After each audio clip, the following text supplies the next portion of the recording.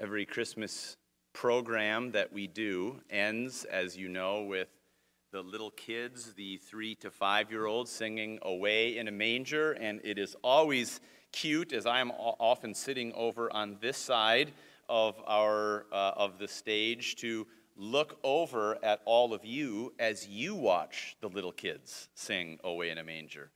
You see plenty of open eyes and wide smiles, and particularly on the faces of the parents who are watching.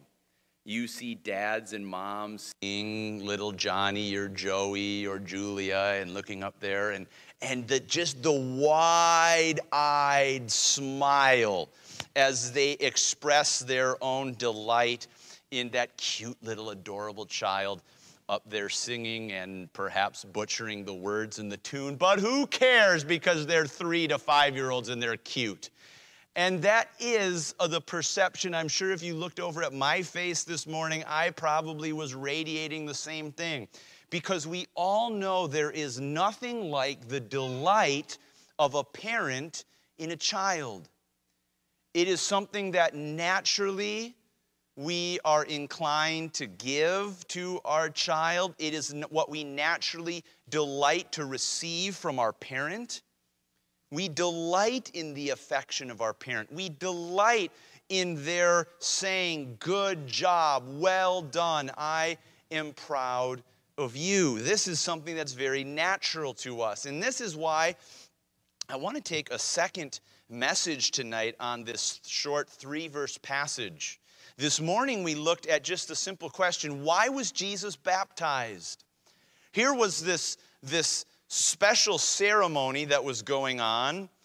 John the Baptist was preaching the baptism of repentance for the remission of sins. He was paving the way for Jesus the Messiah, the King. And all of these people in Judah and Jerusalem were coming to him, and they were recognizing their sin. They're saying, "I'm not right with God. I'm confessing my sin. I'm publicly going down into the water. I'm humbling myself to recognize that I need to become right with God." And they were baptized. Well, immediately in that context comes Jesus. Jesus comes down into the water. And John is so shocked by this. He says, "You got this backwards. I should be coming to you to be baptized, but you are coming to me to be baptized?"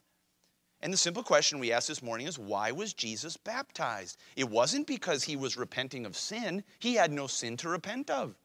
It wasn't because he was recognizing some superior ministry of John that he needed to submit to. He was the king. John recognized himself to be the inferior. And in fact, this would have been a very humbling thing. For to be surrounded by sinners going down into the water, publicly confessing their sin, for Jesus himself to submit to that action would have itself appeared to be an admission of weakness, an admission of sin. I was talking to a pastor friend not too long ago who has been open and vulnerable with his congregation about things that he's dealt with. And he said, "You know what?" He said, and I was telling him that's great. And he was saying, some people don't like it. Some people don't like their pastor to express any vulnerability because they're thrashing around in the water. They can't seem to get any air in their Christian life, and there's something to them. Well, my pastor, at least, is on the victory road. There's no weakness or struggle with him. He's got it together, even if I don't. And we discussed that a little bit. You can imagine Jesus, the vulnerability that he showed, the humility that he showed to say, "I'll go down into the water," even though, of course, there was no sin that needed to be repented of or confessed in his own life. So why was Jesus baptized? And we realized, as we looked at Matthew 3, that Jesus said that it is fitting for us, it becomes us to fulfill all righteousness. It was a part of God's plan of righteousness for humanity.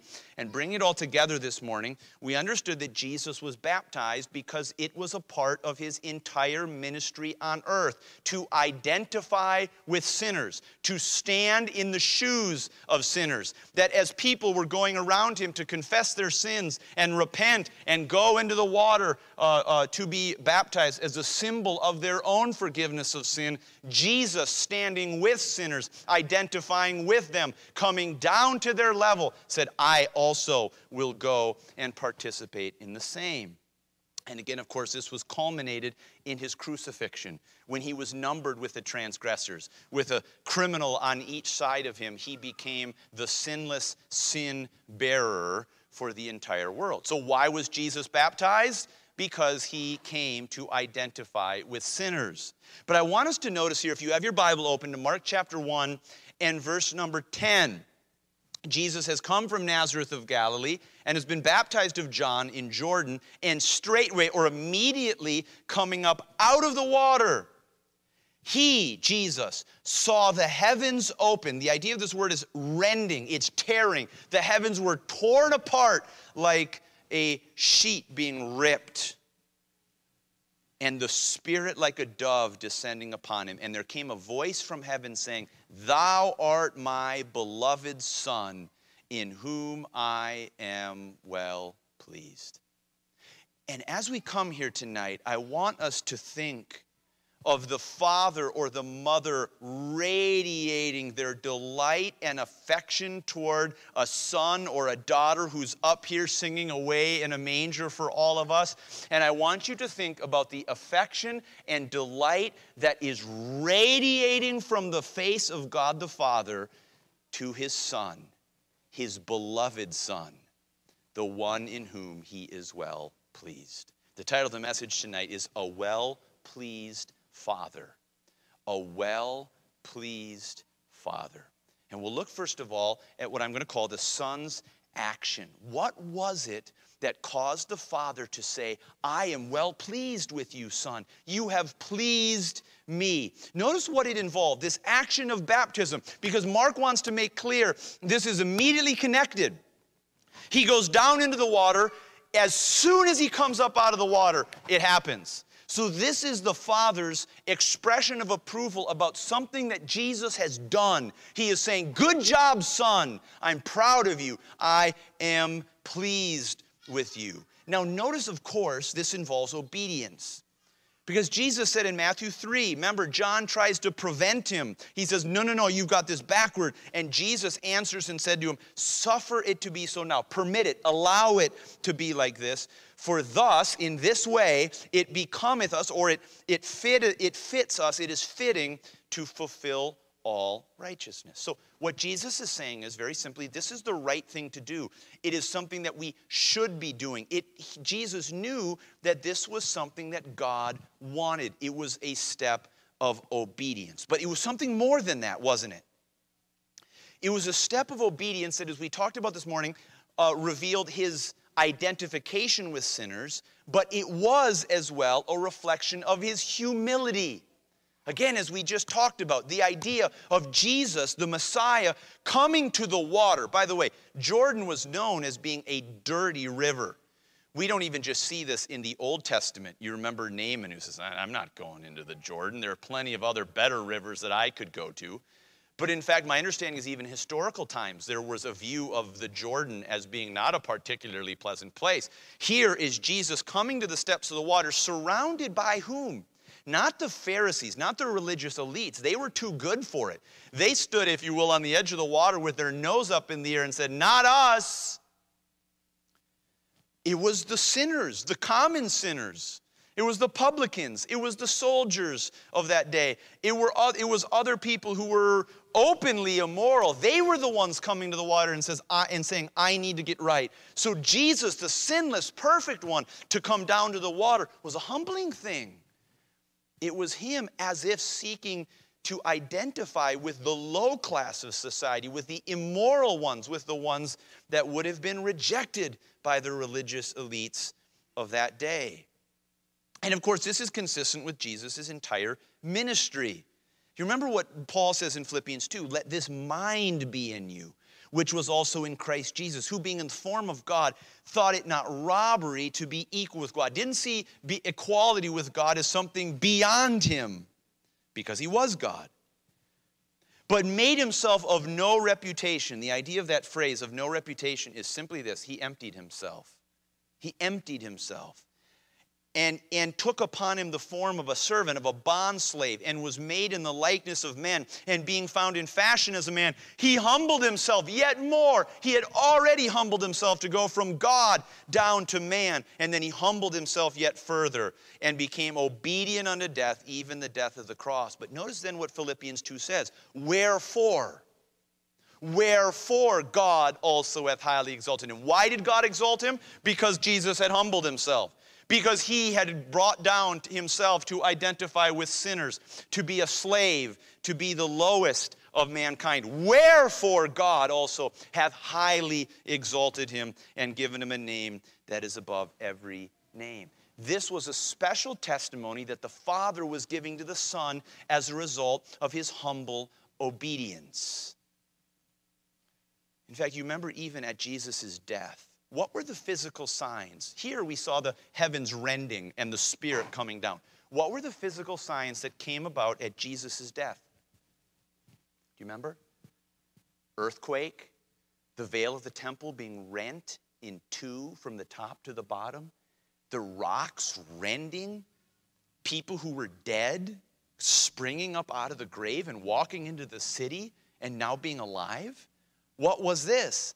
At the Son's humble obedience to death, the Father registered his approval with these massive natural signs, with this divine power that was intended to communicate to all: what my Son did in his humble obedience received my favor. Why do you think the centurion said when he saw Jesus die, surely this man was the Son of God? Because he recognized the phenomena that perhaps was taking place around him and said, something's different here. Something's different here. So notice here again, this Son's action of humble obedience was a direct connection to the Father's expression of delight in his Son. But here's the point that I want to draw out quickly for us. The same way that the Father beams on his Son's humble obedience is the same way that the Father beams on us. Now, sometimes that's a hard thing for us to wrap our minds around. Some of us can be stuck in a kind of guilt complex, a kind of, oh, God could never be pleased with me. No, let's make very clear. If you are clothed in his Son's righteousness, God is beaming at you in a real sense. God is pleased with you. You are his beloved. The same word that is used here that God the Father uses to say, you are my beloved Son, Paul uses in Romans 1 to say, you Christians in Rome, you are the beloved of God. That kind of favor that God has on his Son has now been transferred to you in the righteousness of Jesus Christ that has been given to your account. God is pleased with us. But notice also, not just in terms of a theological sense, or not just in terms of what Christ did for us on the cross, but notice as well that when you live out the humble obedience of Christ, God is well pleased with your actions. Jesus is the one who will say one day to his children that you have done well. Well done, good and faithful servant. Listen to what Peter says in 1 Peter 5. Likewise, you younger, submit yourselves under the elder. So there's something about youth that properly submits itself to those that are elder. But he also says, yea, all of you be subject one to another and be clothed with humility. Let it be the fundamental garment that you wear, the same kind of humility that Jesus experienced when he took a towel and girded himself and then bowed and washed the feet of his disciples. And he says, why? For God resisteth the proud and giveth grace to the humble. And so my challenge, first of all, to Straight Gate Church this evening is to clothe yourself in humility like Jesus did. Clothe yourself in identifying with the sinners. Clothe yourself in identifying with those who are needy. Clothe yourself not in a mindset not toward those who can return favor to you, but who cannot return favor to you. Give yourself to humble service and to others and obedience to God, and you can expect, when done by faith, God will be beaming at you. He will be saying, in a sense, "This is my servant in whom I am well pleased," because we are reflecting the character of his Son.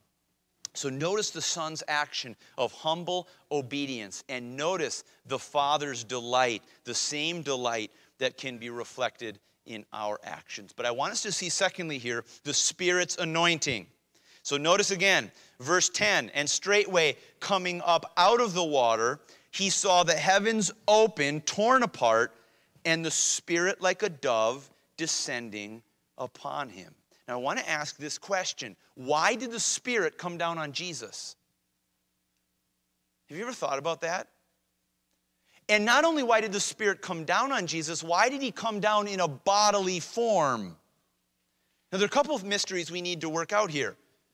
The first thing is Jesus did not need the Spirit as a new thing, a new person in his life. He was the God-man. He already had the Spirit. Just to put it this way, do you remember what Scripture says of John the Baptist? From how long did John the Baptist have the Holy Spirit working in his life? From his mother's womb. You think Jesus didn't have the Holy Spirit from his mother's womb? No, he absolutely did. That was his divine nature. And in fact, we can say conclusively Jesus would not have lived a sinless life had the God nature and the work of the Holy Spirit not been present in his life that whole time.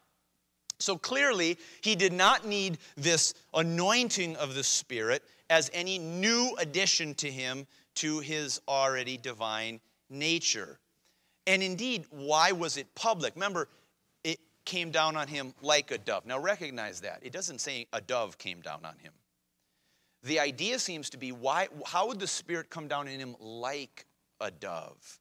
Well, a dove has an idea of a very gentle animal, a very gentle bird, one that is very light in its flight and in its movements. And so the idea seems to be that it really just came down on him very lightly, very gently. This was the picture, but it had, Luke tells us, a bodily form. The Holy Spirit came down on him. The person of the Holy Spirit came down on him in a bodily form. So why then would the Holy Spirit come down? And why would it be this direct expression of the Father's favor in his Son?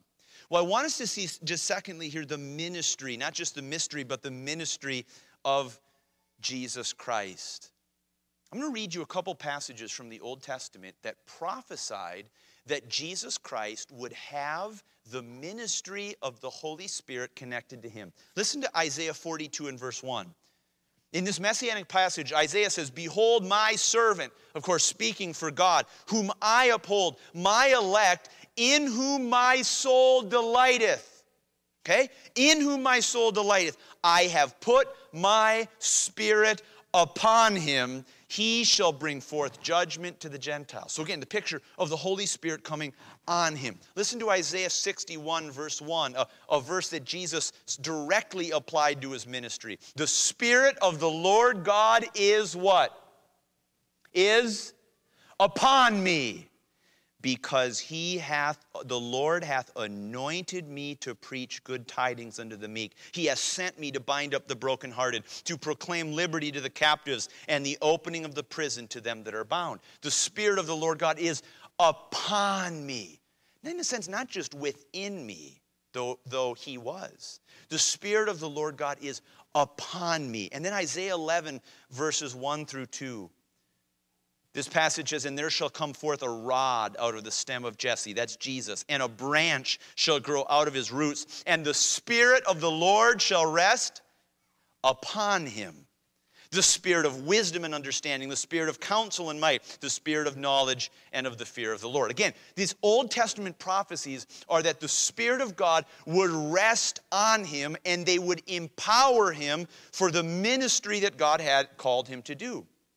So again, do you notice here, at about 30 years of age, Jesus comes out of the wilderness, effectively, small town Nazareth. He goes on, and this is the very beginning of his public ministry. He is baptized. As soon as he comes up out of the water, God sends down upon him the Holy Spirit of God, and immediately after that, he goes to be tempted into the wilderness, and then after that, he is on his public ministry. So what's the point? The point is that in his son's humble obedience to the will of God, God anoints him with the Holy Spirit to send him out even more into servant ministry, to fulfill God's plan and his direction for life. And it was public because God wanted everyone to see that this was his messenger. In fact, do you remember in the book of John, John the Baptist says, I didn't know him when he came to me. I don't think that means to say, I had no idea who he was. But it is to say, when I saw the Holy Spirit come down on him like a dove, he said, I knew that was the one. I knew that was the one. God was bringing a confirmatory work on his son, Jesus Christ. And it was connected to, again, his humble obedience and his submission to the ministry that God had prepared for him. Friends, here is the challenge for us tonight. Do you want to participate in humble, God-glorifying ministry? You need the Holy Spirit. You need the Holy Spirit's power in your life. And again, friends, the way to be enabled for Holy Spirit ministry is to humble yourself in service, to submit yourself to whatever calling God has for you. And in that role, in that approach, and in that humble service, God delights to pour out his Holy Spirit. He delights to pour out his empowerment for the ministry that he has given. So notice not only the Son's action of humble service, the Spirit's anointing, but then third and finally, the Father's affection. The Father's affection. And here's where I want to dwell for the rest of our time. Notice what verse 11 says. As the Spirit like a dove descends upon him, there came a voice from heaven saying, Thou art my beloved Son, in whom I am well pleased. Here's the first thing to note about the Father's affection for Jesus. It was relational. Now, what do I mean by that? He says here, Thou art my beloved Son. It was connected. This affection that he had for his son was connected to his relationship for him. But notice the use of this word, beloved. It's the Greek word agapetos. It's from the Greek word agape. Now we know about agape love, this kind of selfless love, this deep and important love in Scripture. It was a relational love that God the Father had for his Son. But notice also that it was a real love. Thou art my beloved Son, in whom I am well pleased. Now, here's what I want, I just say it very simply. God loved his Son. God also liked his Son. And if you don't know the difference between those two things, you probably haven't been a parent. Because all parents love their children. But sometimes parents have a hard time liking their children in a particular moment of time. Like when it's 3 o'clock in the morning and you've had about 2.5 hours of sleep so far in the night, and your child is up for about the 6th time crying again. Sometimes in that moment, you love your child, but in that particular moment, you might be struggling to like them an awful lot in that moment. And of course, you could go down the list in various things. There's a difference between loving your son, loving your child relationally, and having a warm delight and affection in them in the present. Notice God. God is saying to his Son, you are my beloved Son. There is something relationally about us that is so warm and it is so sweet. But also, I am well pleased in what you are doing. You thrill me. You delight me. It is a true and genuine affection for his Son. Now again, I want you to pause for a moment. How often do you think about the affection that God the Father and God the Son have for each other? How often do you reflect on the fact that God the Father, just like a father here, sitting here tonight, has the warmest affection and approval for his Son? That is the way that God relates to his Son and has related to him from eternity past. That if you'll imagine, just again imagine, Jesus says, I do always those things that please him. Always, always. Can you imagine Jesus walking around the earth for over 30 years and the Father up in heaven is beaming a smile at him the entire time? Beaming. That's my Son. I'm well pleased in what he's doing right now. That's my beloved Son. Do you remember when Jesus was transfigured before him, the voice thundered out from heaven, this is my beloved Son, hear him. Again, it is the Father registering not just his affection for his Son, but his approval of his Son. What he is doing thrills me. It delights me. Now, why is that so important? Because my question for us tonight is whether we know what it is to have that kind of affection and approval for Jesus, the Son of God. If God the Father looks at his Son and is thrilled with him, delights in him like any parent looking up at their little 3 to 5-year-old singing Away in a Manger, huge smile on their face, that's my Son. How much should you and I relate to Jesus like that? How much should you and I read the stories of Jesus in the Bible and our soul delights? We say, oh, yes, I love that.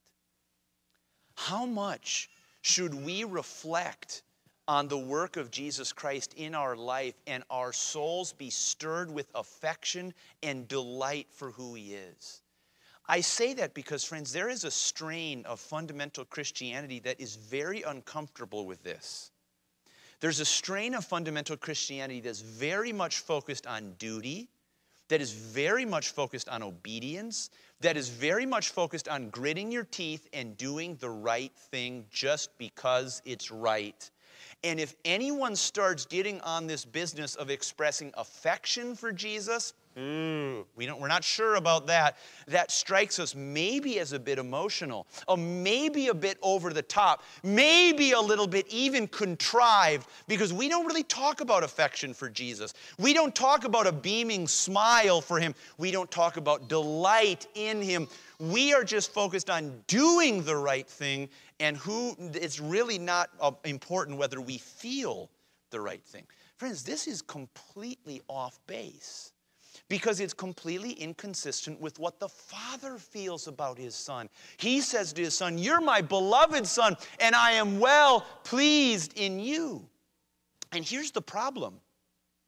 If we try to live out a Christian life that is all just about duty and about doing and saying and appearing the right things, it's going to be real to us and those around us about what we delight in. You see, all of us delight in something. I don't care what it is. It could be the sports game. It could be the hobby that you have. It could be the family relationships that you have. It could be the work. It could be the money in your bank account. We all delight. We all have affection for something. And the real truth is, it's obvious what we delight in. It's obvious. You can see it in our faces. And our children see what we delight in.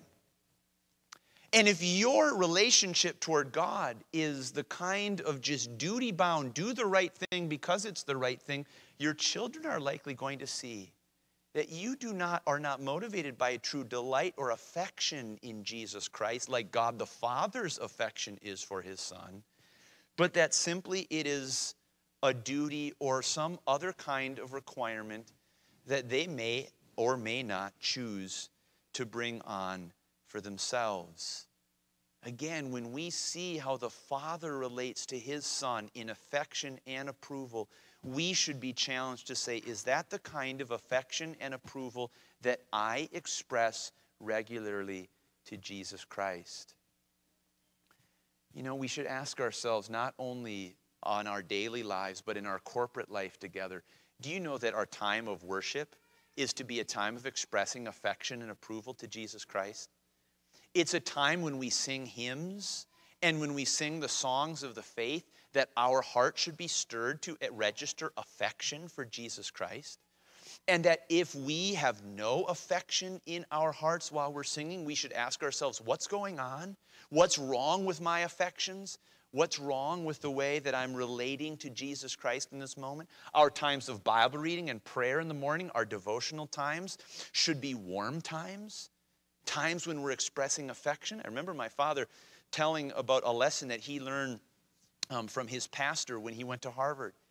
The practice of regularly expressing your love for Jesus Christ in your prayer times.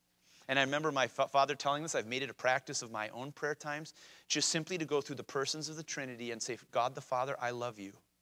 I love you for this, and I love you for that, and I love you for your character and your nature, and that expressing affection. And then moving on to the Son and saying, God the Son, I love you. And expressing our affection to him in the way that in the ministry that he has had for us. And then expressing our affection personally and directly to the Holy Spirit for who his influence is in our lives. We express affection. And I want you again to encourage you in your devotional times, in your singing, in your worship, in your family altar, to regularly incorporate expressions of affection for the Godhead, for the persons of God, and who they are to you, because this is to be a central component of our spiritual lives. And I say this again, we probably could all identify someone who is very stilted emotionally in their personal lives. They can't express affection. They have a very hard time expressing emotion. In fact, there's actually a clinical kind of description for that person. And the simple point is this: if you and I can't express affection and approval toward God, we are just as stilted spiritually as that person you're thinking about is stilted personally and emotionally. You and I must learn not only to express affection and approval toward Jesus, but also ultimately, hopefully, to feel it, to delight in it, and to register our affection personally toward him. So the first thing here is our affection and approval toward Jesus. But there's another point here. I want us to go back to verse 11. And there came a voice from heaven saying, and what is the pronoun that's used there in verse 11? What's the pronoun? Thou. Now thou is you, right? That's the second person singular, you. In other words, I want you to notice that God the Father didn't say, he is my beloved Son. He didn't use the third person. He said, you. Who was he talking to? Who was he talking to? He was talking to Jesus. He wasn't talking to the crowd. In other words, what we saw at Jesus' baptism was him personally expressing affection toward his Son. You, Jesus, you are my beloved Son. In you I am well pleased. Now, why is that important? It's not just because the Father's affection was relational. It wasn't just because he was real. It was because it was revealed to the Son. The Father communicated it to the Son. You say, why is that important? Because if the Father relates to his Son in that way, we have a model for how all of us should relate to our children. And the way, if we are relating to our children like God relates to his Son and to us, is that we will learn to express our affection and our approval for our children to them. Now again, this may sound a little bit fuzzy or a little bit sentimental, but I assure you that it's not, because we have an example of God the Father himself looking at his Son and saying, Son, I want you to know you're beloved and I'm well pleased with you. I'm well pleased with you. And did you know even science has been catching up on the importance of this very thing when it comes to the way we relate to our children? I saw some studies that were referenced in a 2013 study from UCLA. They said this: it is well recognized that providing children in adverse circumstances with a nurturing relationship is beneficial for their overall well-being. Here's what they say. Our findings suggest that a loving relationship may also prevent the rise in biomarkers indicative of disease risk across numerous physiological systems impacting adverse health outcomes decades later. Here's what they're saying in practical terms. Not only does a loving, nurturing relationship between a parent and their child help the emotional health of the child, it may indeed affect their physical health decades down the line, whether they received a loving, nurturing relationship as a child. Here was a Harvard study from not long ago. They classified something as parental warmth. You can think what that is, the warmth that a parent has for his or her child. And they said that parental warmth is positively associated with, quote, flourishing of that child in midlife. They tracked the amount, or they asked people to describe the parental warmth they had growing up and compared it to their quote-unquote flourishing in midlife. And in fact, not only was it positively associated with flourishing, it was inversely associated. It was the opposite with associated with high-risk behaviors like drugs and smoking. The effect of parental warmth on the life and health of a child. There was another study that was done in the early 1950s by a man named Harry Harlow, and this was with rhesus monkeys. And rhesus monkeys were placed in a cage, and they were given two surrogate fake mothers. One was wrapped in terry cloth and just a very soft and kind of nurturing body, so to speak, but that one had no food. And there was another one that was just very sterile and cold. I think it was like metal wires or something like that. That was the mother. But it had a bottle that had milk. And what they noticed when those monkeys were placed in stressful positions, the monkeys would naturally go to the soft mother, even though that mother had no food. And they would actually have dehydration and hunger issues, but they would cling to the nurturing one, even though the mother over here had food. They would only go there when they really were starving and they had to get it. But what they wanted to do was spend their time with the nurture that they received. And again, this is just biologically hardwired in us to crave that kind of nurturing as children, to crave that kind of affection and approval, particularly from the parents that we have received. And the simple point I want to make is for those of you who are parents, particularly in young families, we must give ourselves to this kind of affection and this kind of expression of approval. We must give ourselves to this kind of loving touch. We must give ourselves to this kind of expressions of praise, just as God the Father revealed in the life of his Son.